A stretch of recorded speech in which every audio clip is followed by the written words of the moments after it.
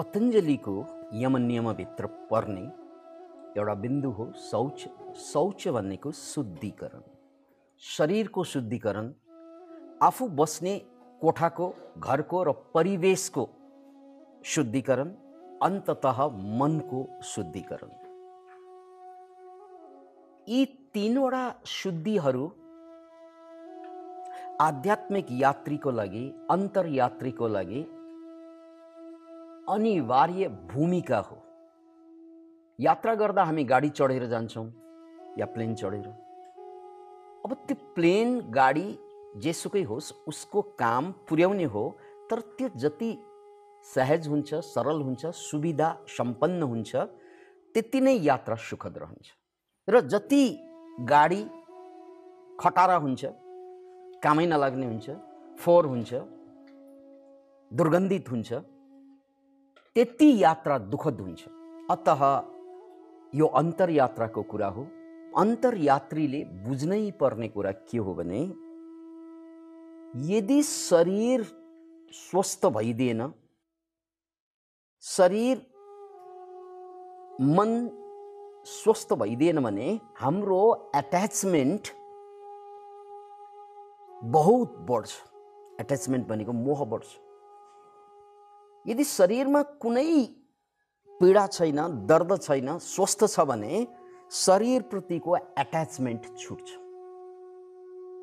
तर जब शरीर अस्वस्थ हुन्छ त्यो बेला बहुत एट्याच्ड हुन्छ शरीर। जस्तै तपाईलाई घाउ लाग्यो भने ध्यान लाग्दैन, घाउमा ध्यान जान्छ। तपाईलाई ढाड दुखिरहेको छ भने ध्यान लाग्दैन, ढाडमा ध्यान जान्छ। तपाईको वातावरणबाट दुर्गन्ध आइरहेको छ भने ध्यान लाग्दैन, दुर्गन्धमा ध्यान जान्छ। अतः यहाँ बुझ्नुपर्ने कुरा के हो भने, यो शरीर प्रतिको मान्छेको जुन मोह छ, त्यो मोह, त्यो एट्याचमेन्ट रहुन्जेल उसको अन्तर्यात्रा असम्भव हुन्छ। र त्यस्तो एट्याचमेन्ट फेरि तीनवटा लेभलमा छ। त्यसैलाई योग शास्त्रमा ब्रह्म ग्रन्थि, विष्णु ग्रन्थि र रुद्र ग्रन्थि भनेको छ। ब्रह्म ग्रन्थिको स्थान मूलाधार चक्र, विष्णु ग्रन्थिको स्थान हृदय चक्र र रुद्र ग्रन्थिको स्थान तेस्रो नेत्र अर्थात् आज्ञा चक्र। ऊर्जा तलबाट माथि आउँछ साधनामा। ऊर्जा, एनर्जी तलबाट माथि आउँछ, तर त्यो ग्रन्थि जहाँ जहाँ छ त्यहाँ गएर ऊर्जा रोकिदिन्छ। कति मान्छेको पहिलो ग्रन्थिमै ऊर्जा रोकिदिन्छ, कतिकोले पहिलो त पार गर्छ, दोस्रोमा रोकिन्छ, कतिको दोस्रो पनि पार गर्छ, फेरि तेस्रोमा गएर रोकिन्छ। अब याद के राख्नुपर्छ भने, आध्यात्मिक यात्रा भनेको हाम्रो जिन्दगीभर जुन शक्ति छ, ऊर्जा छ, इन्द्रियको माध्यमबाट संसारतिर बगिरहेको यो एनर्जी, यो ऊर्जा आध्यात्मिक यात्रामा, अन्तर्यात्रामा त्यही शक्ति माथि आउने हो। अहिले यो शक्ति स्वास्नीतिर गइरहेको छ, अहिले यो शक्ति छोराछोरीतिर गइरहेको छ, अहिले यो शक्ति धनपति प्रतिष्ठाप्रति, यानी बाहिरको संसारमा यो शक्ति बग्छ। हामी ड्रेन्ड हुन्छौँ बेला बेला, किनकि शक्ति जम्मै बाहिर खर्च भइरहेको छ। तर आध्यात्मिक यात्रा भनेको त्यो शक्ति, तल गइरहेको शक्ति माथि आउनु।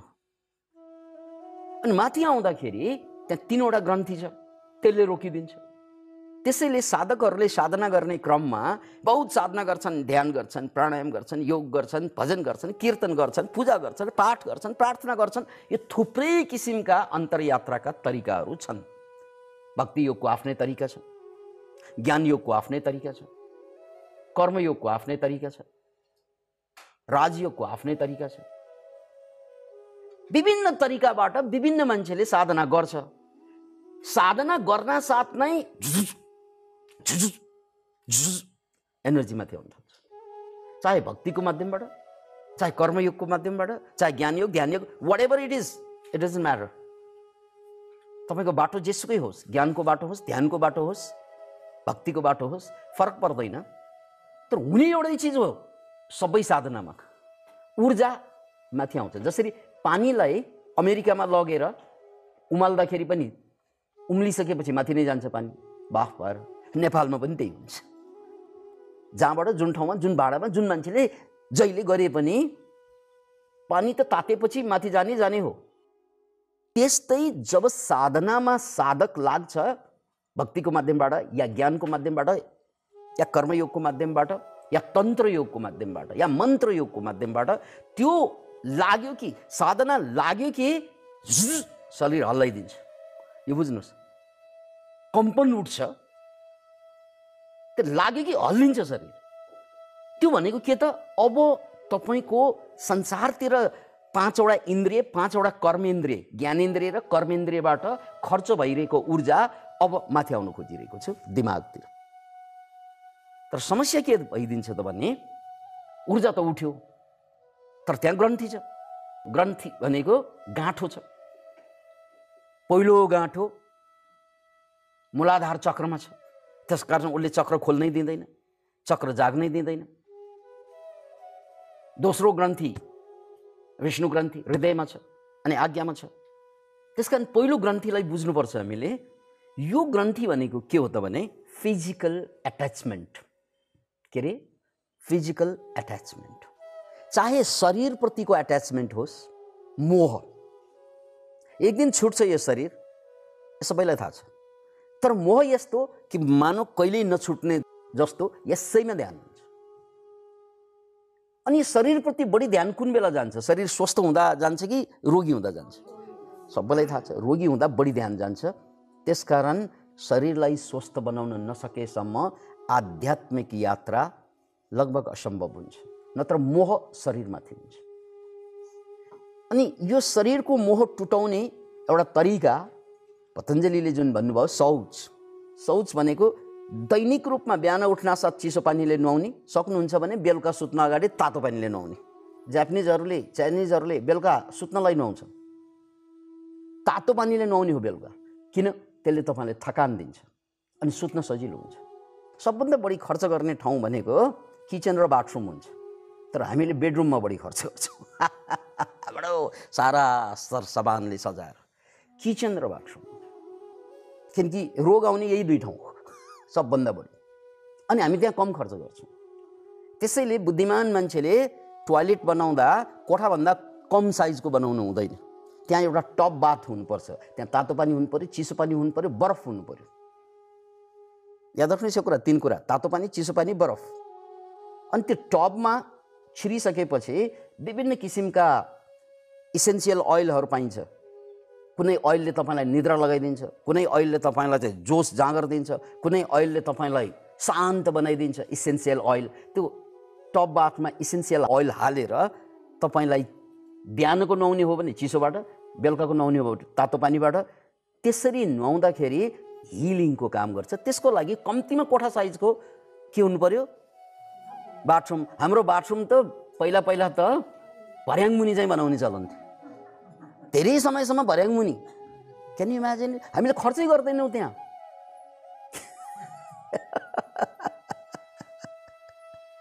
अतः बुझ्नुपर्ने कुरा यो वाटर केयर भनिन्छ, वाटर थेरापी भनिन्छ। पानी आफै चाहिँ औषधि हो, पानी आफै औषधि हो।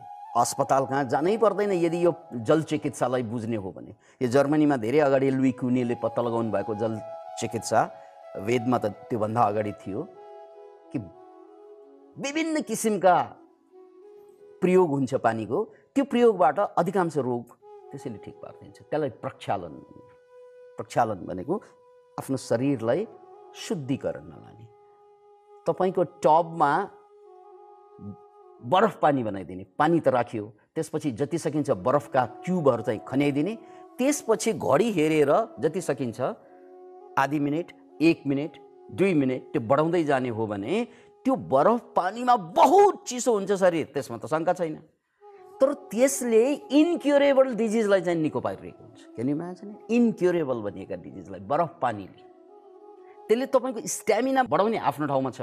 त्योभन्दा ठुलो कुरा त्यसले जुन कुरा इन्क्युरेबल भनिएका छन् थुप्रै रोगहरू त्यसबाट पनि निको भइरहेको हुन्छ आइस वाटरको स्थानले। किन इमेजिन? त्यो गर्ने ठाउँ भनेको त किचनमा गरिँदैन, त्यो त बाथरुममै त्यसको लागि सिस्टम बन्नु पर्यो। अतः यदि हामीले शरीरलाई बाहिरबाट पखालेर शुद्ध पार्यौँ, तातो पानीबाट, चिसो पानीबाट, बरफ पानीबाट, भने बहुत हल्का हुन्छ शरीर, बहुत रोगबाट मुक्त हुन्छ शरीर। अनि त्यो रोगबाट मुक्त हुनासाथ नै तपाईँलाई शरीरप्रतिको मोह समाप्त हुन्छ। यो शरीरलाई खुब ध्यान दिनुको कारण के भयो त भने हामी रुग्ण छौँ, हामी कमजोर छौँ, हामी रोगी भयौँ। यो रोगी भएको कारणले गर्दा हामी रोगी पनि दुई किसिमको हुन्छ। एउटा चाहिँ होरिजोन्टल रोगी, अर्को भर्टिकल रोगी। यो पनि बुझ्नुहोस्। होरिजोन्टल भनेको जस्तै साह्रै बिरामी पऱ्यो भने हामी तेर्सिन्छौँ नि, तेर्सियो लेट्नु पऱ्यो भने होरिजोन्टल डिजिज भयो। त्यो डिजिज त बुझ्छौँ हामीहरू, ए मान्छे बिरामी भयो किनकि तेर्सिरहेको छ। तर कति मान्छेलाई यहाँ आइया छ, यहाँ आठु छ, यो यहाँ पीडा छ, यहाँ दर्द छ, यो पनि रोगै हो। तर यसलाई चाहिँ भर्टिकल डिजिज भनिन्छ। अहिले हिँडिरहेको छ, भर्टिकल भनेको सिधा खडा खडा हिँडिरहेको छ, कुदिरहेको छ, प्रेम गरिरहेको छ, बच्चा जन्माइरहेको छ, मानव रोगै लागेको छैन जस्तो, तर रोगै रोग छ भित्र। याद राख्नु, स्वस्थ शरीरमा कहीँ पनि दर्द हुँदैन। स्वस्थ शरीरको पहिचान के हो? कतै पनि उसलाई नठोकेसम्म दर्दै हुँदैन।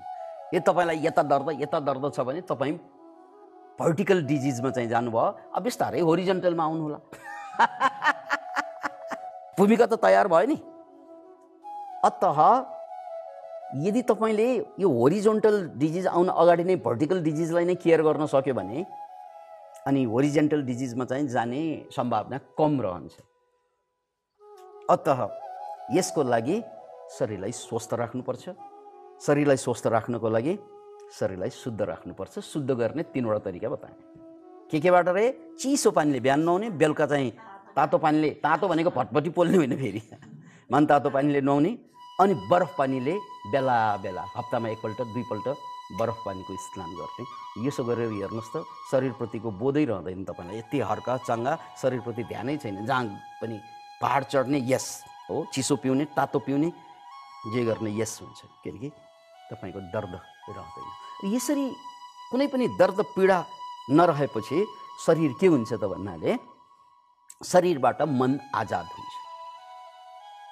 नत्र भने त्यही मै शरीर हुँ, मै शरीर हुँ, म शरीर होइन भनेर अध्यात्ममा धर्ममा पढ्छौँ, तर व्यवहारले म शरीर बाहेक केही लाग्दैन मलाई। राइट? त्यसकारण तपाईँलाई म शरीर हुँ भन्ने बिर्सनको लागि शरीर स्वस्थ हुनुपर्छ। यो कुरा याद राख्नुहोस्। शरीर बिरामी भयो भने त्यही शरीर बाहेक आफू केही पनि जस्तो लाग्दैन, तर स्वस्थ भयो भने म शरीर हो भन्ने नै लाग्दैन। यो कुराको उदाहरण हामी पनि कुनै बेला सानो थियौँ, बच्चा थियौँ, हाम्रा बच्चाहरूलाई अहिले हेरे हुन्छ, उनीहरूलाई शरीर के हो भन्ने थाहा नै हुँदैन। ए कुदेको हुन्छ, आऊ बाउ भनेर बोलाउँदाखेरि बिस्तारै आउँदैन, ए आउँछ, उफ्रिएर आउँछ, किनकि उसलाई शरीरको बोधै छैन, किनकि ऊ स्वस्थ छ। हामीलाई त शरीर बाहेक केही चिजको बोधै भएन।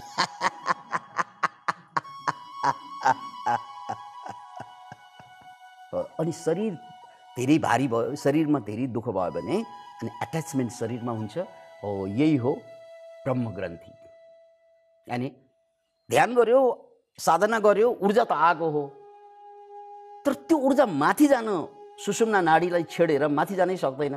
किन त भन्नाले तपाईँको एट्याचमेन्ट चाहिँ शरीरमा धेरै रह्यो भने तपाईँलाई डर लाग्छ। ध्यान झुमझुम हुनासाथ चाहिँ मान्छेले बेला बेला हामीलाई रिपोर्ट दिन्छ नि, मलाई त कम्पन आयो सर, म डराएँ, त्यसपछि छोडिदिएँ। हो, एट्याचमेन्ट भनेको त्यही हो। के भयो मेरो त कति मान्छेको त त्यो साधना गर्दै हात बाउडिँदै जान्छ, ए यस्तो यस्तो यस्तो यस्तो यस्तो हुँदै जान्छ, यस्तो बाउडिँदै। सबैले अनुभव गरेको होला, त्यो प्राणायाम गर्दा, ध्यान गर्दा, ध्यान लाग्न साथ कहिलेकाहीँ चाहिँ शरीर मडारिएर जान्छ। हो, निमुठिन्छ कहिलेकाहीँ, अलि उसलाई डर लाग्छ, अनि बर्बाद भयो भन्छ। किन भन्नाले त्यो उसको एट्याचमेन्ट बडीमा भएर जोडियो। यदि बडीप्रति एट्याचमेन्ट नभएको भए जसकै होस् भने छोड्न सक्थ्यो उसले, तर एट्याचमेन्ट चाहिँ बडीमा भइदियो भने उसले छोड्नै सक्दैन। अनि हरेकपल्ट प्रश्न सोध्ने गर्छन् मान्छेहरू, सर मलाई कम्पन आयो, के भएको यो? सर म यस्तो भयो, के भएको यो? के भएको के? यो सारा प्रश्न कहाँबाट आइरहेको? यो वाहियात प्रश्न। साधकले यस्तो प्रश्न गर्न सुहाउँदैन। साधक भनेको त समर्पण भावमा जाने हो, जहाँ लैजाऊ लैजाऊ। तर प्रश्न गरिरहन्छन् साधकले भने अहिले हामी साधक होइन, साधनाको बाधक भइरहेका छौँ, किनकि ऊर्जा माथि आउन खोजिरहेको छ, अनि हामी शरीरमा अल्झिरहेका छौँ, उसलाई बचाउनु खोजिरहेका छौँ। सायद मलाई केही गलत त भएको होइन, म भने के यो शरीरलाई त भनेको होले। यसको लागि शुद्धिकरण, शुद्धिकरण बाहिरबाट त कुरा भयो नि। अब भित्री शुद्धिकरण कसरी हुन्छ त भन्नाले भोजनबाट शुद्धिकरण हुन्छ।